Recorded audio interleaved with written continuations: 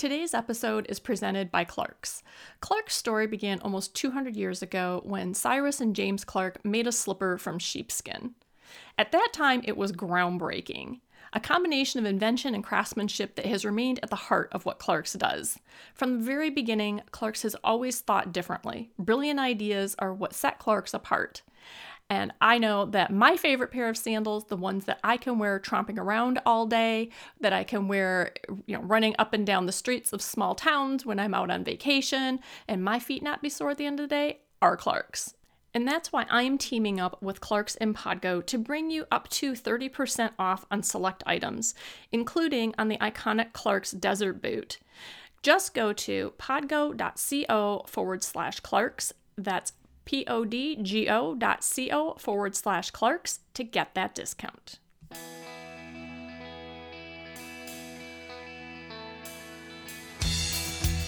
Welcome to Mighty Parenting, a podcast with real, raw, and relevant talk about raising teens and parenting young adults.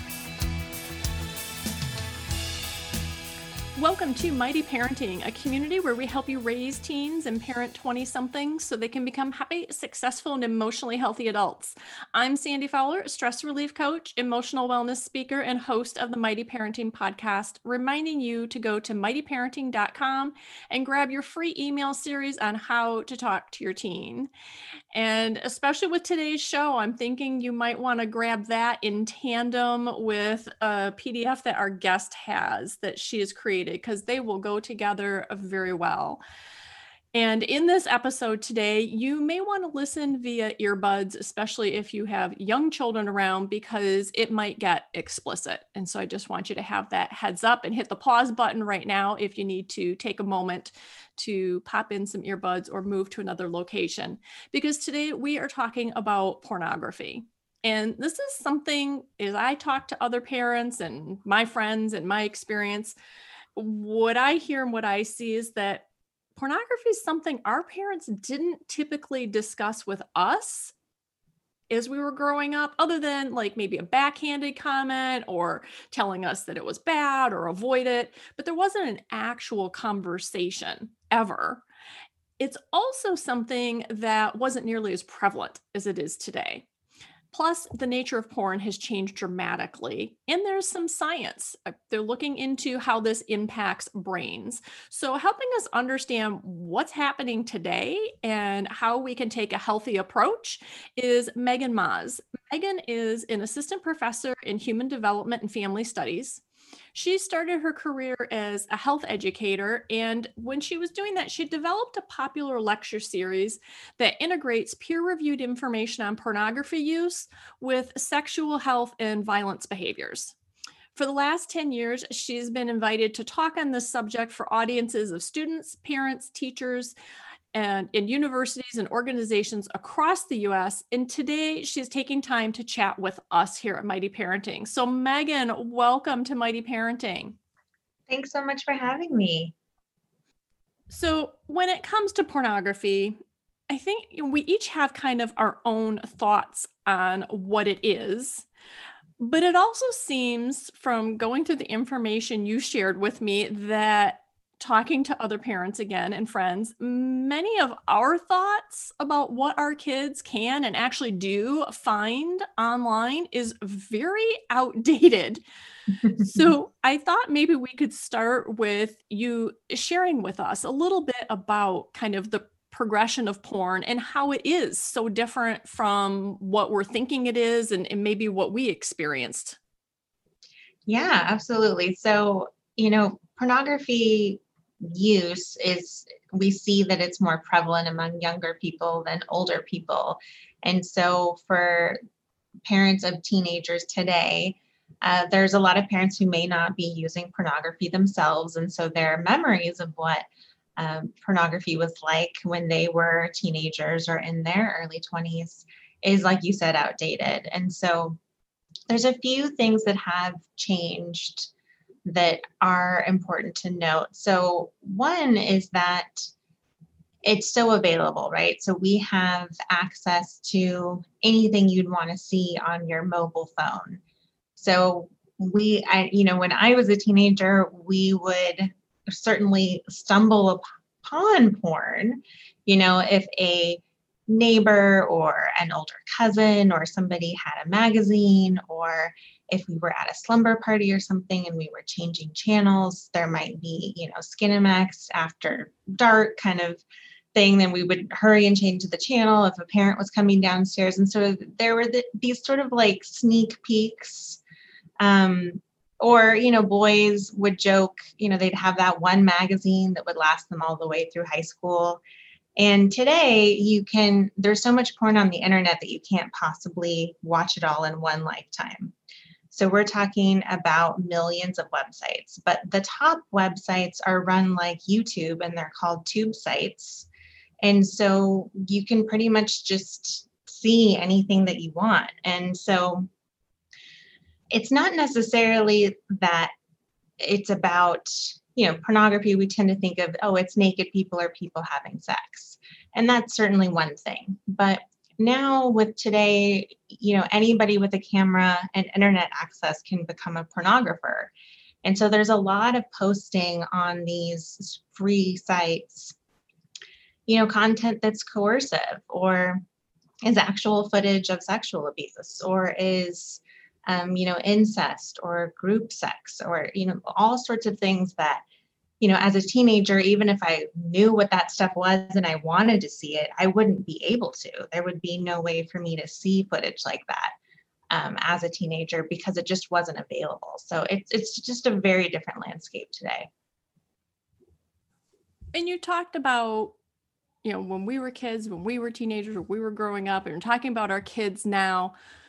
So over the years, pornography's been around for, I don't know how long, but a long time, right? Well, yeah, since we've had photography, which is, about 120 years. But erotica, so sex depicted in art, has been around for millions of years. And we see it in almost every culture. There is ancient artifacts of nudity, people having sex, the caveman drawings that people sort of allude to.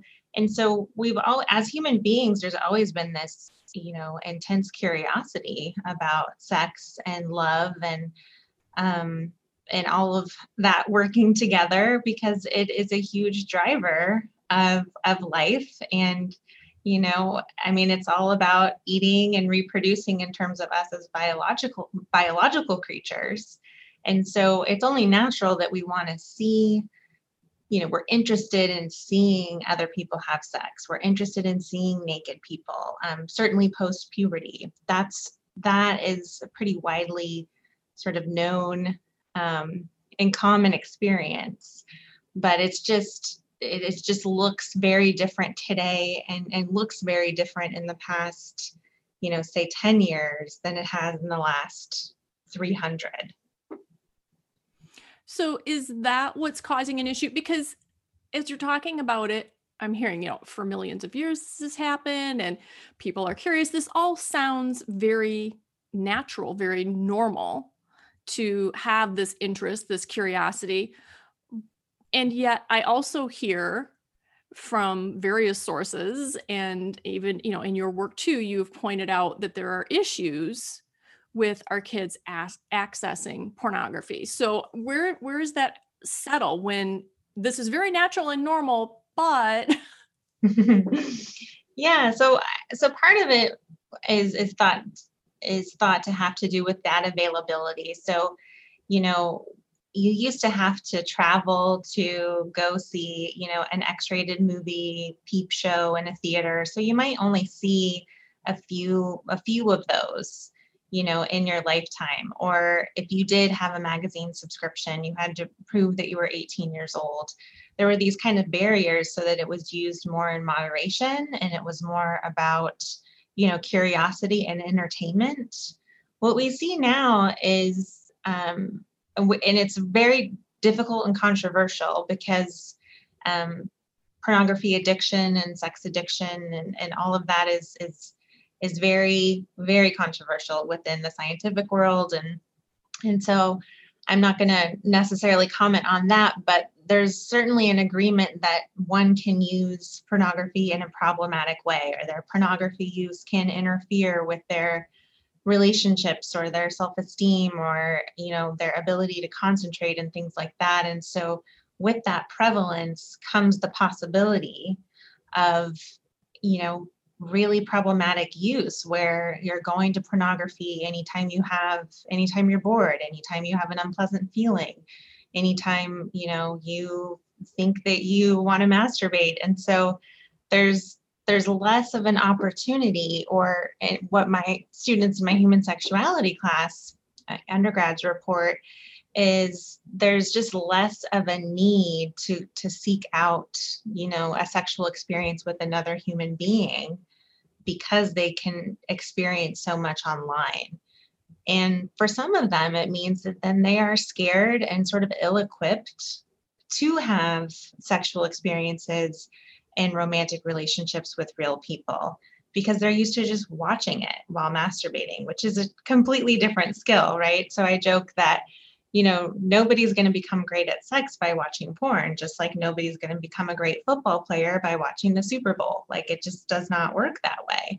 And so what's interesting is that we have a lot of focus on, you know, the research, and even in my research, where we look at, you know, pornography use and risky sex, or sexual risk taking among teens and young people.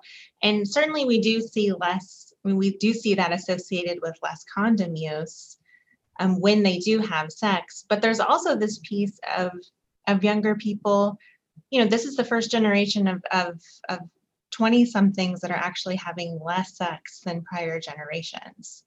And there's a lot of concern about isolation and feelings of loneliness. And so it seems like what might have been intended as a sort of provocative entertainment, special occasion kind of a thing, pornography has, for some people and for some young folks, sort of replaced or made real life sex more difficult. And do your students give you any indication, or in the research, is there indication that maybe they're maybe a little afraid to seek out real life relationships and experiences, like they can't live up to this?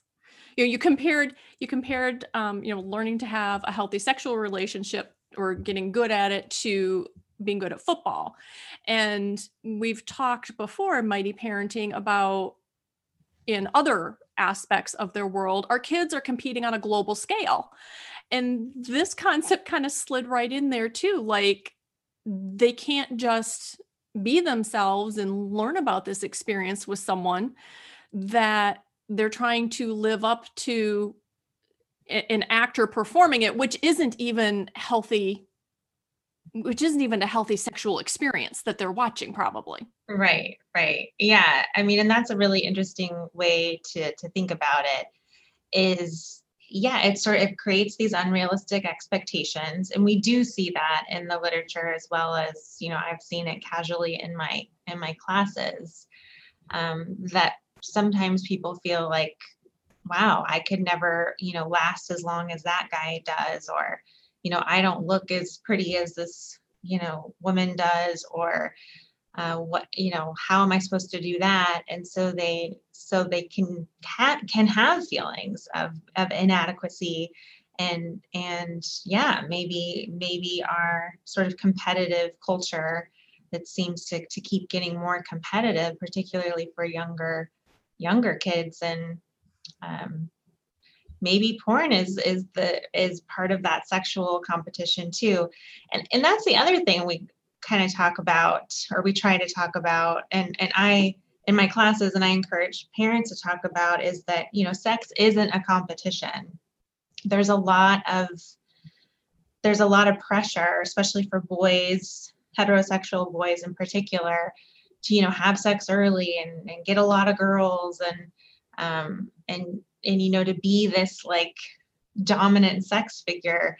And that's just not how, that just never turns out well. And it's just an important thing to try to de-escalate and to really talk about, you will have, reminding them that they will have access to sex their whole life. I mean, it seems amazing now, and sex is amazing, but at a certain point, it'll also be so commonplace or mundane in your life that it won't be the most amazing thing ever. And so it's important for you to sort of keep that in check. Like, your worth does not rely on, who you're having sex with and how much sex you're having. And same thing with, heterosexual girls. There's a lot of pressure to get, a lot of boys to like them and to think that they're hot. But then there's a lot of punishment if they, actually engaged in sexual behavior with those boys. And so really understanding how helping young girls and teens also understand that, whether or not you have 5 or 10 guys that think you're hot does not determine your worth.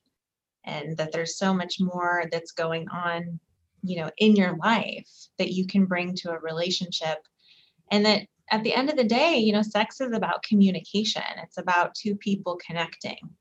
And pornography is really doesn't show that part of it, partly because the majority of pornography is, they're paid actors.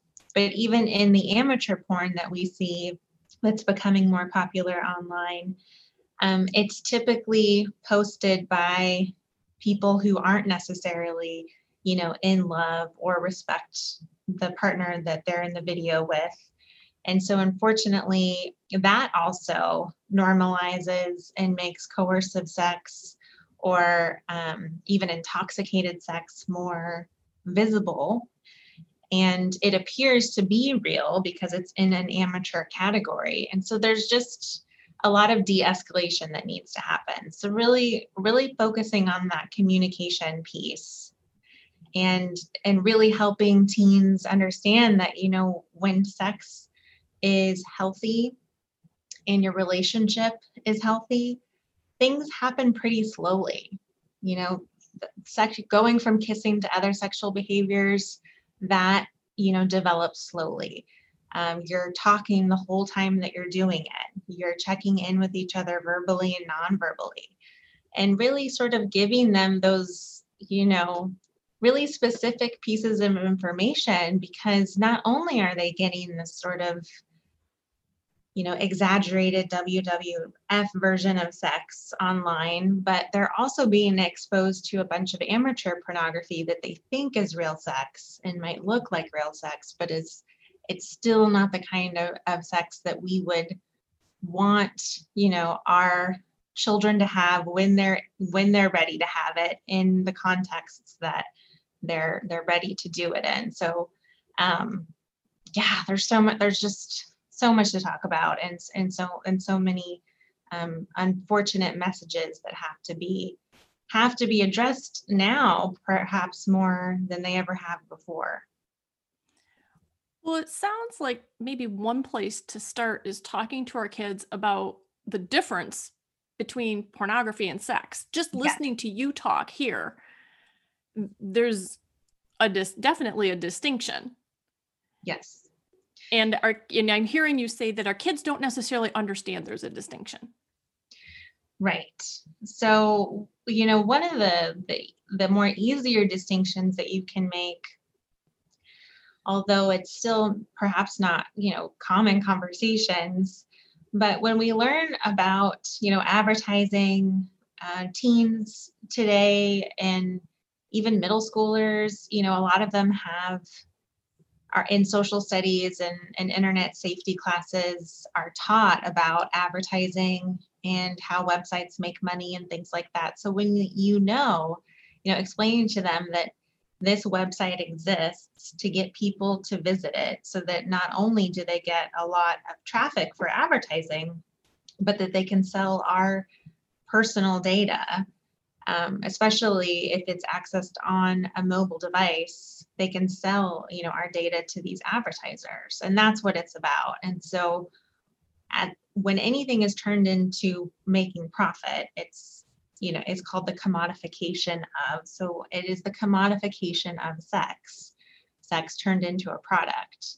And so that means that it needs to be really exciting. It needs to be shocking. It needs to be intense. It needs to, because it needs to drive traffic to those sites. And that sex is about communication, and it's about pleasure and having fun with somebody. And whether or not you're, and that can also, so you can start that conversation of the difference, or how, porn is a business, it's the commodification of sex. And then really talk about your sexual values. It doesn't need to all happen in the same conversation, but really talking about how, what you want for them and their relationship. So some parents, it's very clear. They're like, I don't want, they think there's no way, nobody's having sex before marriage. And that's fine. It's very rare, but for teens who do wait, and adults who wait until marriage, they have really strong ideas about who they are and what they're going to be in the world. And they have the skills and the vocabulary to be able to engage in kissing or touching, but not in, oral sex or penetrative sex. And so your kids need a lot of skills, right, to navigate these experiences. And so, talking about when you would like them to have sex, or with whom. Is it a committed partner? Is it somebody you're engaged with? Is it somebody you're living with? Is it just somebody who you have mutual respect for? So one of the things I talked with my college students about is, we talk about hookup culture, and they believe, and I agree, that there are ways to have sex with people whom, you don't know very well, but who you trust, and they trust you, and you respect each other, and it's about connection in the moment. Now, that doesn't work for a lot of folks, and I know that's really scary to think about for your own teens or 20-somethings, but they need the encouragement I think they need the encouragement to understand that person you're having sex with is a human being, and they have feelings, and they're deserving of respect, and you can be connected with them enough in that moment that you're not going to pressure them to do things they don't want to do, that you yourself are not going to engage in stuff that you don't want to do, and that you really, really are emphasizing that mutual connection, because that's something we can have influence over. Unfortunately, we can't have a whole lot of influence over who our children have sex with or when they start having sex, but we can give them clues about what that should look like if they're in a safe and healthy, context of doing it. Okay, so we need to, number one, talk to them about sex, which I'll add a link in the show notes to an episode that we did specifically about talking to your kids about sex, because that ties in here. And then we don't have to spend time in this show repeating some of those things. And it seems like that conversation might be a little bit easier for parents. There are a lot of parents who that's going to be really hard for. And yet that could also be a stepping stone to porn conversations, especially when our kids are older. I think when they're a little younger, it's different. I was talking to one mom who had introduced her boys to the concept of pornography when, I don't mean little, but not high school kids. And she said that she'd talked to them about this concept of, that it was out there, and I don't know all the detail, but what struck me and what stuck with me is, she said, it's because she says, this isn't about sex and relationship and love. She said, it's kind of like you've never had ice cream, and someone is like, oh my gosh, ice cream is the best thing ever. But in order to enjoy ice cream, You have to have 12 people together and you all got to be wearing costumes and you need to be able to do somersaults and stand on your head. And then you can have a little bit of ice cream, but you have to have this kind and that kind. And you got to mix these two together. And if you don't do it this way, it's just not going to be any fun. And then when you go to have ice cream for the first time, instead of being, oh my gosh, because I'm sorry, but we all know ice cream is actually amazing, right? Right. But you go to have it and you're like, oh, am I doing it right? I mean, and this seems good, but I can't possibly be enjoying it. It must be better if I did it this other way. Right. And it was just such an interesting idea to be able to really bring in that humor stuff. And I think that as our kids get older, if we haven't had these conversations, that it can get harder and feel more awkward.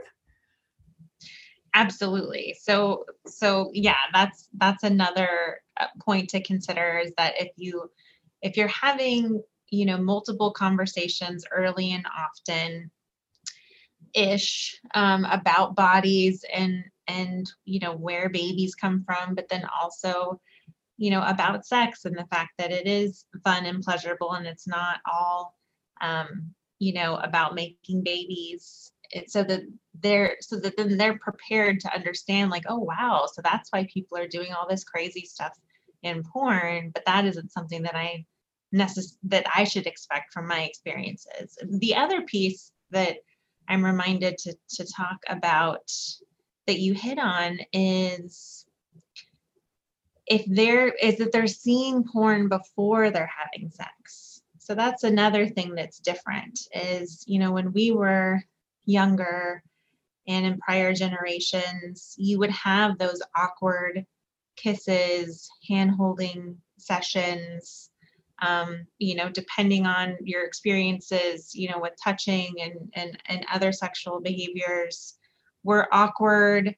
And, they were done with a friend or a boyfriend, hopefully, or a girlfriend, hopefully they were in a situation where you felt safe, but you're sort of, you're so excited and you have the sweaty palms about it because you don't know what to expect. You haven't seen it yet.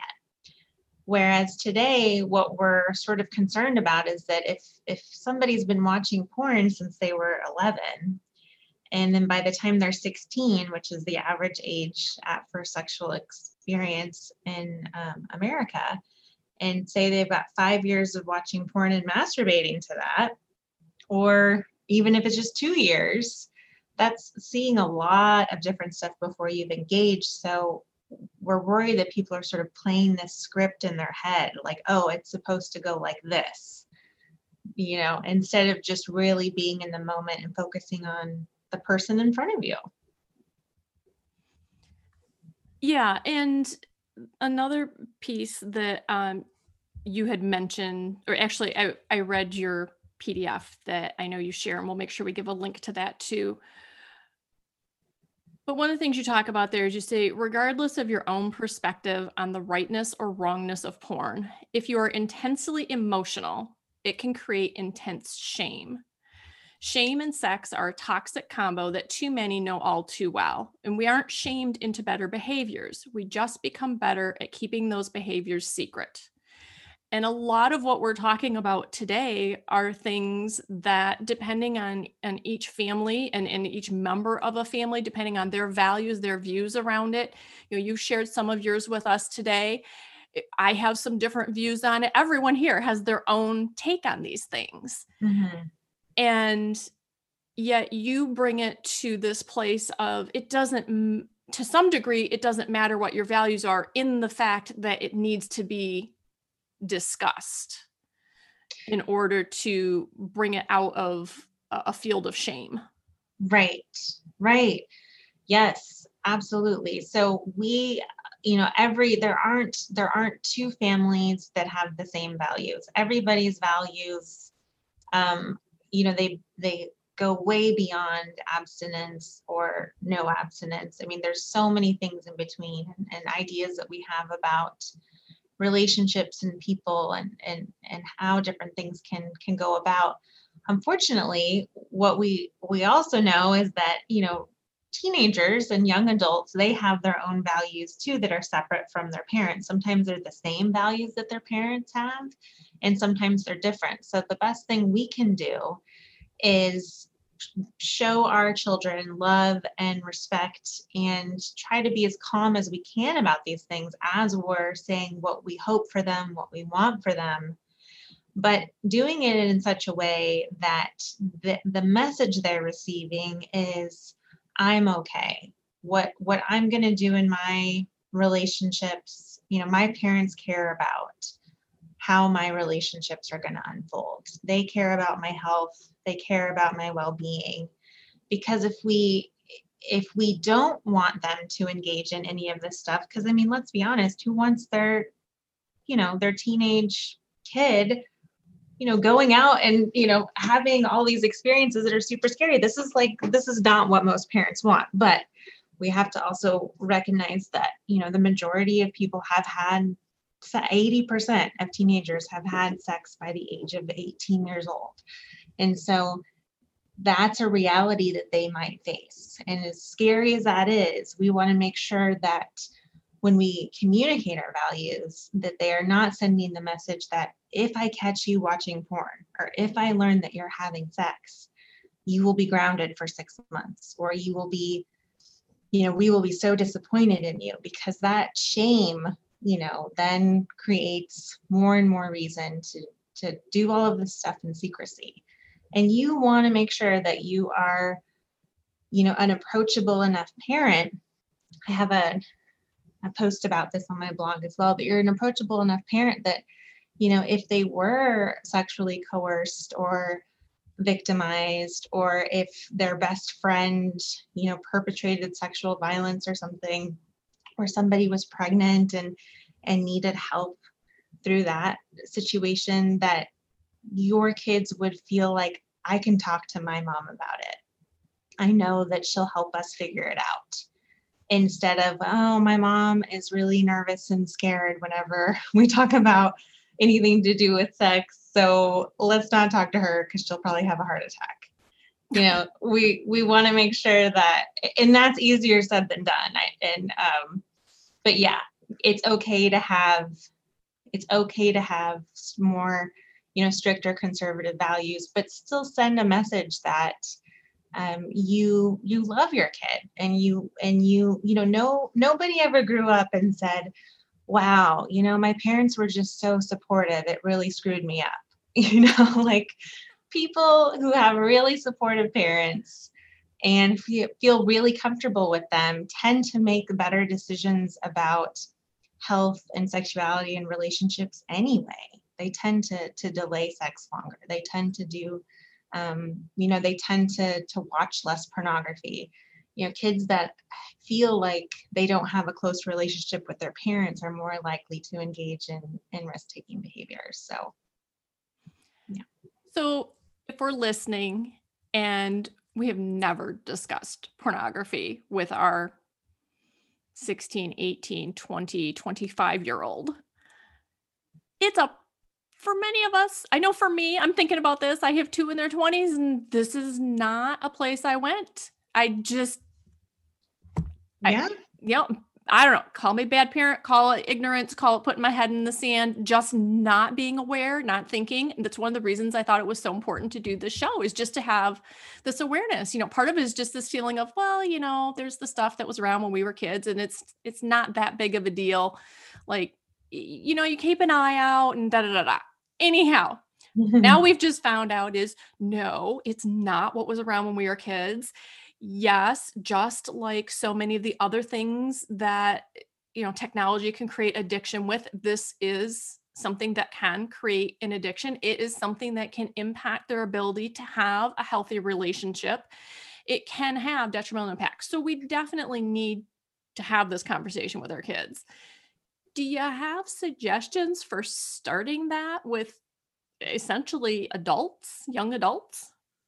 Yeah, so I think, there's no great way to start a conversation with anybody about pornography. Like, even when on maybe a podcast is the only context that you can start off a conversation that's not going to be awkward about pornography. But and so I think, the first thing I sort of tell parents to do is just to get informed and just to get into your own space. Talk to your spouse, a sibling, a friend, just about like, hey, so I listened to this podcast and now I'm kind of freaked out. Like, have you talked to your kids about porn? And are you aware of how much porn has changed? Like, what's your take on it? Just so you can kind of get a little bit of your butterflies out, because it can be really, like, I've had a lot of practice talking about this kind of stuff. And so it's not, uncomfortable anymore. But, even I had a really difficult time talking about any of this stuff. I don't even think I could say the word vagina until I was like 26 years old. And so I think, without blushing. So I think having some conversations first with friends and spouses and doing a little bit of research. You certainly can read, my blog and on my website, veganmoms.com. There's other books and resources out there.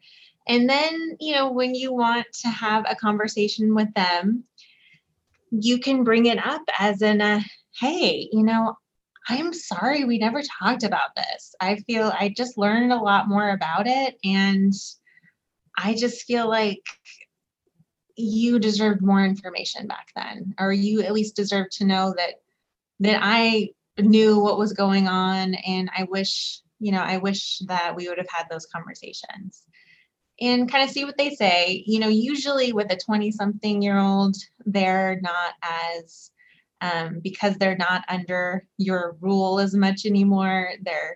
They tend to not be as disarmed by an I'm sorry. But for middle schoolers and high schoolers, if their parents apologize to them, it feels just like amazing to them, because they feel like, mom and dad make mistakes too.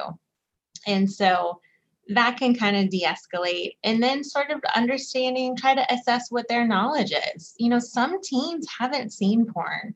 Just because it's really prevalent and the majority of teens will see it, they might have only seen it in a context on the school bus or at a party or something. They could very well not be one of the kids that's accessing it, every day on their iPad or whatever. But just kind of getting a sense of what they've seen, and then asking them how they talk to their friends about it. So that also de-escalates, right? So instead of, in interrogating them about, well, what do you know? And do you know about, the violence that's in porn, or the exploitation that happens in porn, or the fact that you could use, porn to a point where, you might have a hard time feeling aroused with the person. So instead of going there first, kind of saying like, what do your friends talk about this? Like, what is the norm? Does everybody think it's cool to use porn? If you're in a relationship, do you think you're going to use porn when you're married? Like, just sort of asking them a bunch of questions. Just in a conversational way, you can sort of gauge what their own attitudes are, what they think the social norms are in their groups. So even with my human sexuality, college students, there's a certain portion of them that are like, oh yeah, porn is horrible. I am like, would never date anybody who uses it. Like, it messes with your head. And some of them are like, what? Like, this is the most amazing thing ever. And, they don't really know anything about it. Others just haven't used it. So there's a wide range of attitudes, opinions, and experiences with it, even if it seems super scary, like, oh my gosh, everybody in the world is using porn now because these websites have so much traffic. You might be surprised. And of course, don't expect that they're going to be telling you, their experiences with porn to a certain degree. You don't want to necessarily make them feel pressured to talk to you about those experiences, but just sort of what your goal is that you're sending the message that, hey, I'm here to talk about this thing, or hey, this thing is not so scary for you to talk about with your partner. I think that's the big thing that you're modeling. So you don't need to know all the facts about porn. And you don't need to know all of their experiences with it. But particularly if you have a daughter, a heterosexual daughter, and just encouraging her and letting her know that it's okay to talk about this kind of stuff with a partner and to have feelings about it if you're not comfortable with it. That isn't something that just has to happen in a relationship, because I think a lot of young people feel like if their partner uses it, then they themselves have to get over being uncomfortable with it, that they can't say like, that's a boundary that I have. And so encouraging, like, being able to say, hey, I'm bringing this up with you because I can talk about it now, even though I didn't before. But I also want to make sure that this isn't something you have to deal with in your relationships. I want you to have open communication with your partner. And if we've been having conversations just about either relationships or sex, we can also continue to piggyback off of those conversations, because what I'm hearing from you is a lot of the concern around pornography is the way it impacts people in real life, in their relationships, in their sexual relationships, in their ability to emotionally connect with a person. Right. Yeah. So piggybacking, off of those other conversations, and, just encouraging them that, as this becomes more and more prevalent, it's still not something that's used by everybody under the sun. And so it's still one of those things that if you're not comfortable with it, doesn't mean you're a weirdo. But you might there's parents I've talked with who have very different values, who think that, any type of pornography is fine.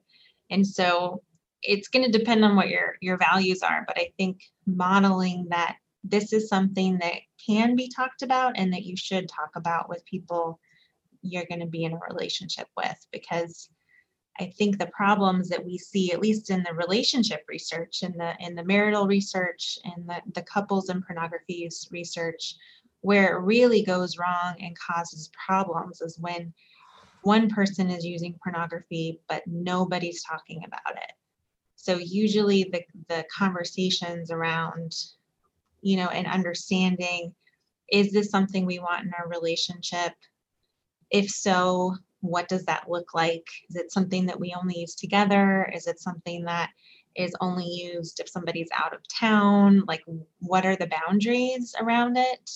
And sort of normalizing those conversations.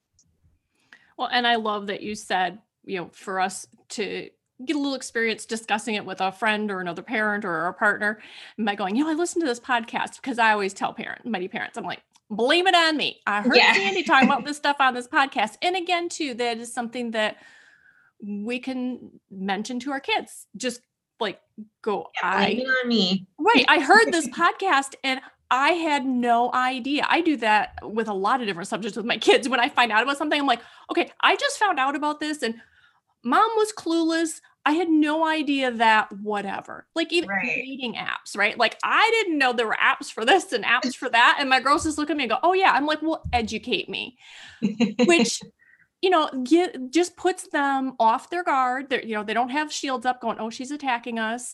They get to be in that role of educator, which our kids love, just like they love hearing us apologize. Yep. And it also informs us about what they do know. It not necessarily that they're going to immediately spill all their experiences around whatever topic, but it really starts to give you a barometer of what they know. So feel free, mighty parents, blame it on me on the podcast. I am good with that. And Megan, there are a number of other questions that I had. However, I also knew that you covered a lot of it in the booklet that you share. So for parents who want a little more help or a little more information, want to understand more about what porn is today, that's all in there. So could you share your website and how they would get that from you?